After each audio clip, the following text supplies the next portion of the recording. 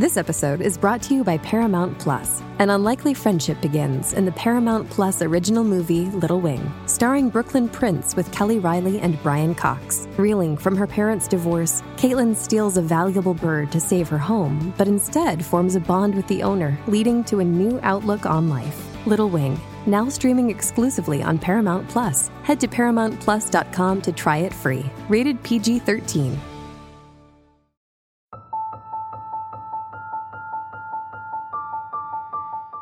Far more terrifying things come from Japan than just tentacles. This world is a strange one. Japan has a very unique culture, but I can nearly describe it to you in 2 words: beautiful and bizarre. As such, it has a mythology filled with terrifying stories and creatures. From the slit-mouthed woman that murders people on the streets to the giant sea phantom known as the Ningen, you'll find plenty of things to be scared of if you visit Japan. So let's take a look at some allegedly true stories from Japan, or from the view of someone from this creepy cool country. But first, school is unfortunately almost back in session, so I'm looking to read your back-to-school scary stories. If you've got one, send it to me at deathbyfear.com or darknessprevails.org. Thank you. Now, you don't have to speak the language to understand the fear. Number 1. A Haunted High School in Japan. Submitted by Joseph E.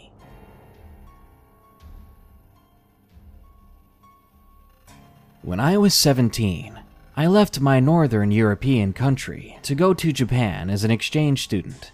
I hadn't really traveled much, so when I landed in Tokyo, it was a shock. It wasn't so much like another country as another planet. It was so big and futuristic. It's really no joke that the movie Blade Runner looks like it's set in the real modern-day Tokyo.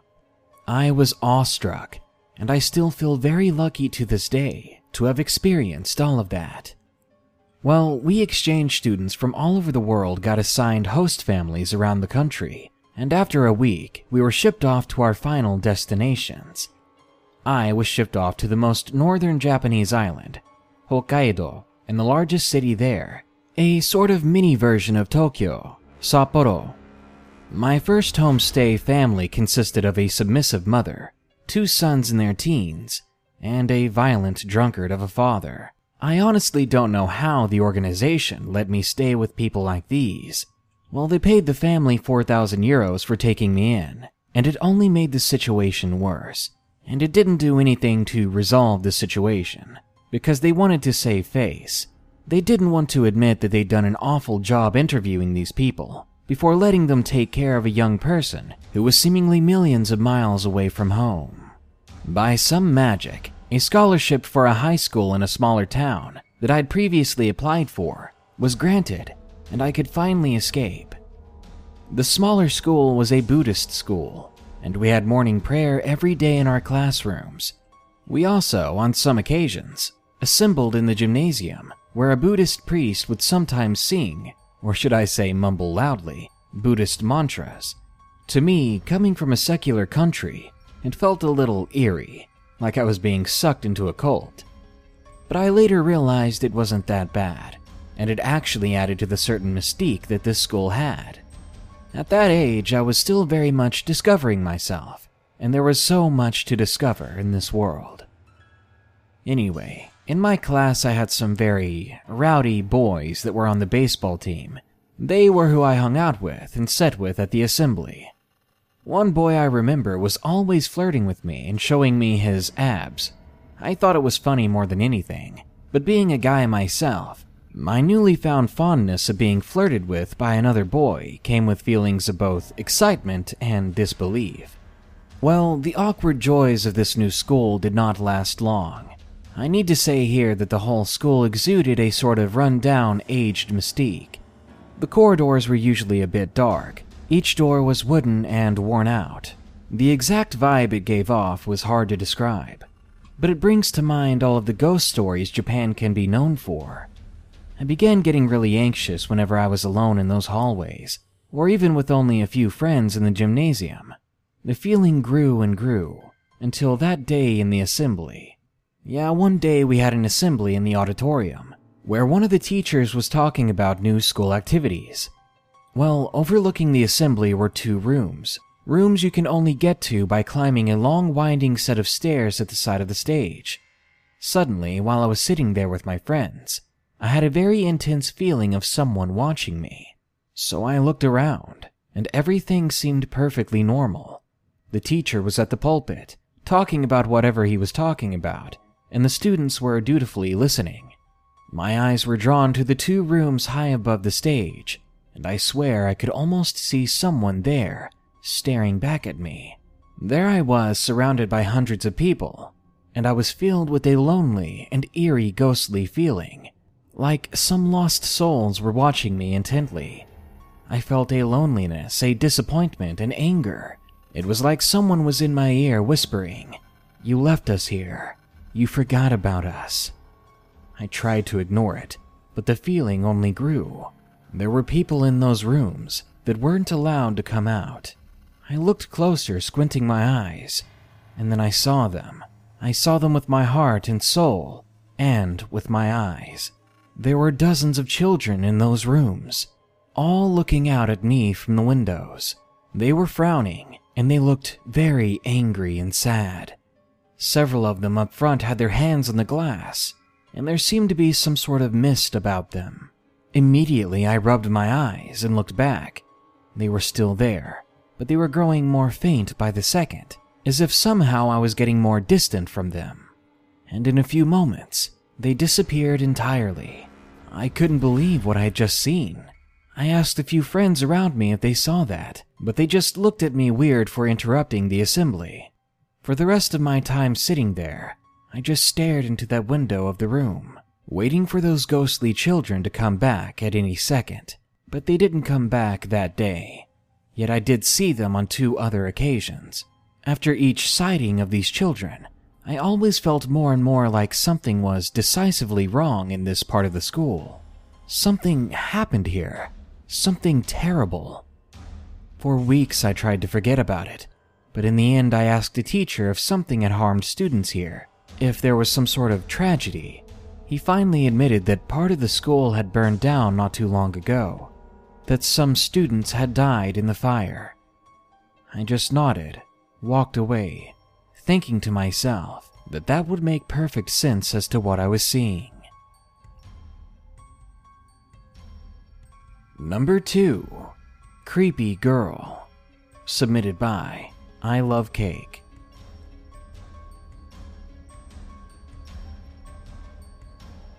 I'm 18 and live in Japan. I used to go to a small high school where we had to wear high school uniforms with those short skirts. I was a very dumb and naive teenager in high school, and even my friends here would call me a dumb blonde. Anyway, while I was there was this one girl. Her name was Sarah. Sarah usually sat alone at lunch, and I heard lots of rumors saying she took pictures of people's underwear and other stuff like that. I didn't want to believe the rumor. I thought that she was just a victim of crowd bullying, that she was their lightning rod for all their insults. Well, that's what I thought until one day. I was talking to some friends at lunch, and we were walking down a hallway. It took me a while to realize that someone was watching me. I turned around and I saw Sarah, who was walking down the hallway as well. As soon as I turned and looked at her, she blushed and looked away. I felt bad for the girl. Anyway, my friends were in different classes as me, so after lunch we said our goodbyes and I headed off to my class. As I walked there, I felt someone's hand on my shoulder, and I turned around and there was Sarah again. She wore this nervous smile, and she stared at me. It got awkward fast, so I said hello. She quickly said that she wanted to show me something. I had a bit of extra time before class, and I felt genuinely bad for this girl, so I said okay. She grabbed my hand and led me to a supply closet, which I was sure we weren't supposed to be in. Like I said, I was very dumb and naive back then, so instead of running out of there and telling someone, I asked her curiously what she wanted to show me, but before I even had the question out, she pushed her face into mine, kissing me hard. Taken off guard, I immediately pushed her back and tried to get out of the closet, but Sarah yanked me back in. She locked the door with a key. I have no idea how she got. I didn't know what to do when I could barely speak at all. Sarah told me to stay still as she took out her phone, and then she began to take pictures up my skirt. I was screaming to anyone that would listen outside, and I was trying to kick her away. Finally, one of the teachers heard me, because a few minutes later, the door finally opened from the outside. We both were sent to the principal's office, and I told her everything that had happened, yet Sarah denied it. I told her about the pictures Sarah took, and thankfully, they took Sarah's phone and saw everything. Needless to say, I never saw Sarah again, which is fine by me. Someone as creepy, awkward, and impulsive as her is bound to do something dangerous to some stranger on the street. I can only imagine she's in prison somewhere as we speak. This episode is sponsored by The Dead Files from Travel Channel. If you're listening to anything on the EerieCast network, odds are you love ghost stories. That's why I think you'll love The Dead Files from Travel Channel. Join hosts Amy Allen and Steve DeShavi as they investigate paranormal activity haunting real people and homes across the U.S. Each host offers a unique and exciting perspective for every case. Amy is a medium, seeing and speaking to those who are no longer in the world of the living. And Steve is a retired homicide detective who uses public records and witness testimony to piece together the history of the haunted location. Each episode of The Dead Files features a different, real haunting to possibly help the family struggling with its effects. One episode on Falconer, New York, deals with a family who keeps waking up with scratches and bruises. They frequently witness a shadow figure lurking around their home. Amy and Steve receive their call and investigate, with Amy using her strength as a medium to understand who the presence is coming from and why it's so angry, while Steve, separately, researches the history of the home, only to discover several previous residents who lived at the home died, confirming Amy's own findings. After their investigation, Amy and Steve must conclude with whether the house is safe to remain in, or if it's time to get out. I really love the differing perspectives and skill sets between the two hosts, and I think that's why The Dead Files is a must-listen podcast for any fan of the paranormal and supernatural. Listen to The Dead Files wherever you get your podcasts.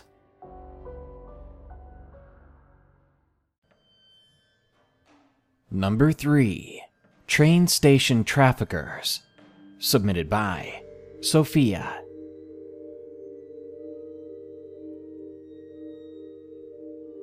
I was studying abroad in Japan a couple of years back. I was about 18 years old at the time and could speak very little Japanese. I had a 2-hour trip every day that required trains to get to. They took me to my language classes that were based in Shinjuku. Usually, me and another student from my language class could walk to the station together, or even ride halfway back to my host's house on one of the trains. But that day I had to go shopping before returning home. I had a small bag with me that securely held my train pass and wallet. I didn't have to worry about them falling out. In the train station, there are checkpoints where you need to scan your train pass to get through. I walked up to the first checkpoint and I looked in my bag for my train pass, and it wasn't there. I was a bit confused, but I assumed that I left it back at school, which was a half-hour walk from my current position. I began to head back as calmly as possible, when this stranger suddenly jumped in front of me asking if I was alright and if I needed anything. It was a man. I was startled because I thought I'd kept a pretty calm demeanor, and also by the fact that he spoke English. The man was a bit shorter than me. I was 5'10". He had a dark skin tone and a heavy Middle Eastern accent. I was about to deny I needed help when I remembered my phone didn't have service and I should call my chaperone that was still at the school. So I asked if I could borrow his phone, and he quickly handed it to me, smiling. At this point, my spidey senses were tingling, and I had a sudden urge of needing to get away from him, away from this weird situation, or vomit. The phone that I was handed was a very cheap phone that looked brand new. I quickly dialed my chaperone's phone number. While talking with my chaperone, I kept a close eye on the man that was now beside me. While I was explaining to my chaperone the situation, I heard someone cough behind me. I turned my head slightly to see another man that looked similar to the first, standing only a few feet away, uncomfortably close. I bowed my head in his direction to let him know that I knew he was there. The man that had given me the phone quickly shooed the guy away. This happened multiple times during my phone call, each time the stranger man getting shooed away. I had a feeling that it was a mixture of panic and confusion. My chaperone ended the call by saying, "I'll meet you out front of the school," and then I hung up. I quickly gave the man back his phone and tried to think of something to say that would get me out of this situation. So I lied, saying that my chaperone was outside waiting for me. I watched as the man's face morphed from this fake smile into an angry expression. He then very threateningly told me to give him all the money I had on me. I didn't want to upset this guy even more, so I gave the guy the 1,000 yen I had on me and started to walk away when he said, "Good luck on your journey." The way he said it gave me chills. I looked behind me to see 3 other Middle Eastern-looking men standing with him. Then I quickly hurried back to the school, where I explained what happened to my chaperone. She informed me that that was a common place for human traffickers to pick up alone and naive girls. She then told me to never trust strangers so quickly. Little did I know that the scariest moment was yet to come. About a week later, I was walking by a convenience store when someone stopped in the middle of the sidewalk in front of me. I quickly walked past, but as I did, I heard a male voice with a familiar Middle Eastern accent say, "Good luck on your journey, Sophia." And number 4, The Rooting Man, submitted by Sakura.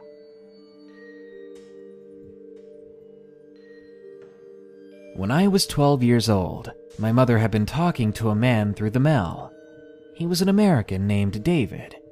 Soon enough, he began to come to Japan to see me and my mom. He would come for a month or 2 at a time. This happened for about 2 years. Then we moved to America with him. I was almost 14, and my English was terrible. I had a very thick accent at the time. Soon we were living in a nice house deep in the woods with David. It was so different from Osaka, where I used to live. Before I could get signed into my new school, I tore my ACL playing in the woods. After surgery and physical therapy, I enrolled into my new school a bit late. And let me tell you that things did not go well. My first day was in December, and I wore my usual clothes that I was used to. I showed up in my dark blue winter fuku. That's a sailor schoolgirl uniform. That, combined with my accent, I was picked on a lot. I spent a lot of my time alone at school, but I tried to keep myself busy. I found a card game I never heard of, Magic the Gathering. I would take 2 decks to school with me, and I would play by myself. When I turned 15, I got into high school.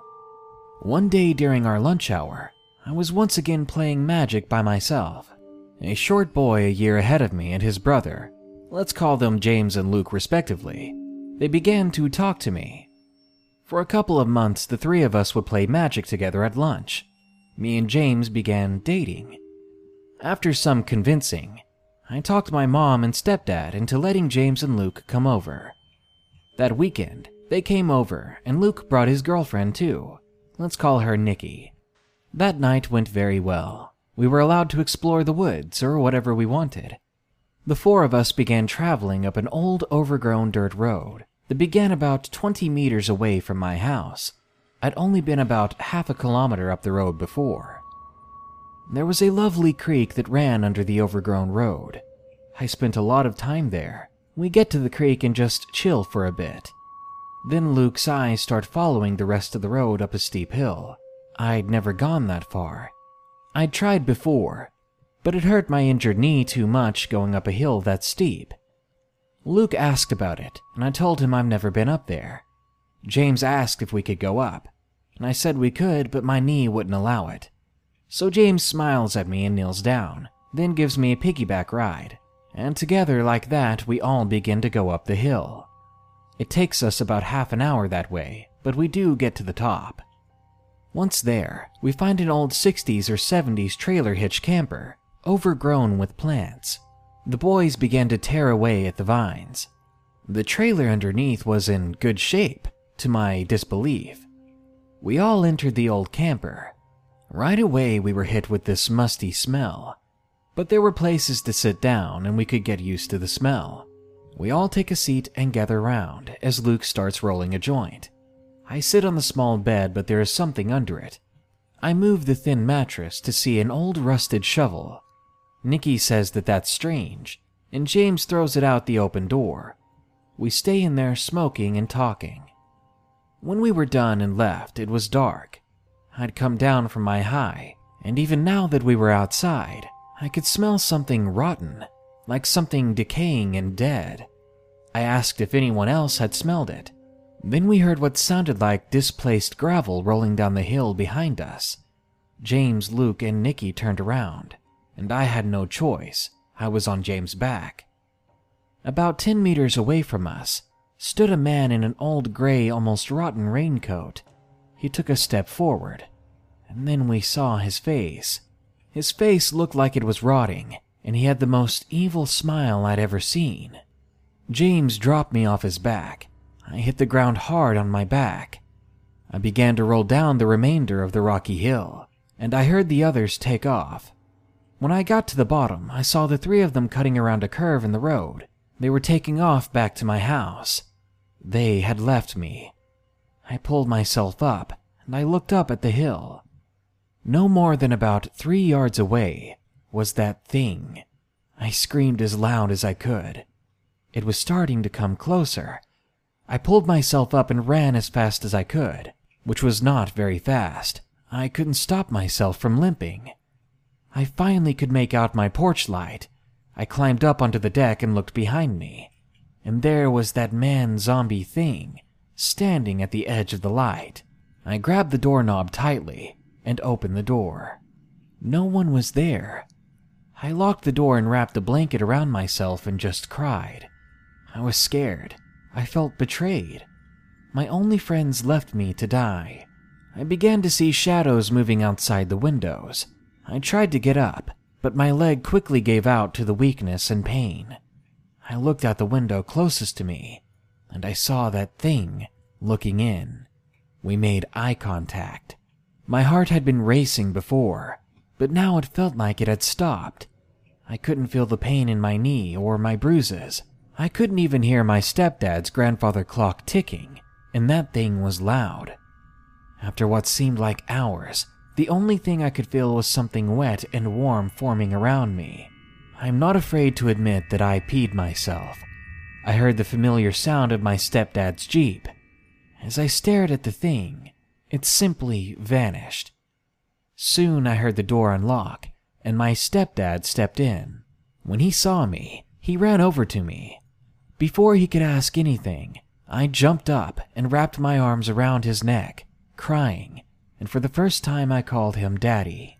All I could say was, "Daddy, I'm sorry, I wet my new skirt." He held me, then he called my mom and took me to the emergency room. He assumed the worst. He demanded that they test me to make sure I wasn't assaulted, if you catch my drift. When Mom arrived, she questioned me. I told her I would tell them when we got home. Hours later, I was released with a wheelchair, and I knew I would need another surgery on my knee. I had messed up some of my ACL reconstruction, and they would have to fix it. When we got home, I had to tell them what happened.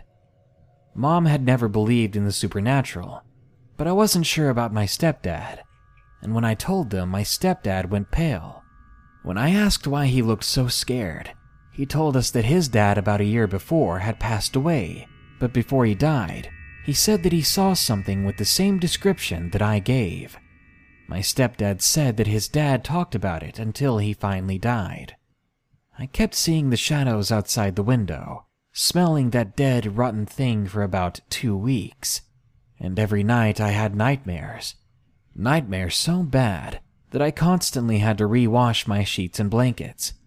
After 2 weeks of this, my stepdad bought us a new home and we moved away from those deep woods. That was a long time ago. These days I'm married and I have a daughter of my own. My husband is the only other person I've told this story to. To this day, if I smell something rotting, I have to choke down my tears. Then I call my stepdad, who to this very day I still call Daddy. And sometimes I have to confess that I still miss my old home in Japan.